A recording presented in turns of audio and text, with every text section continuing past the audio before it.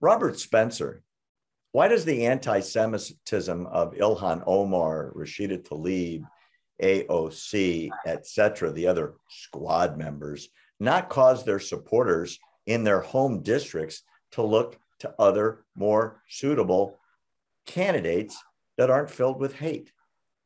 Well, Barry, when you're talking about Ilhan Omar and Rashida Tlaib, you have to recognize that they were sent to Congress from districts that are majority Muslim and probably share a lot of the anti-Semitic perspectives that Omar and Tlaib have demonstrated.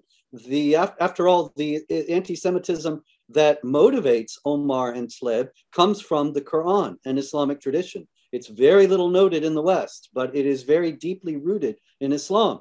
And so if you've got anti-Semitism deeply rooted in Islam and majority Muslim constituents, then they're not going to see any problem with what Omar and Tlaib have said. As for AOC, she probably comes from a very far left district that, of course, we see over and over nowadays that the far left is allying with anti-Semitic forces in support of the Palestinian jihad. So it's no surprise with her either.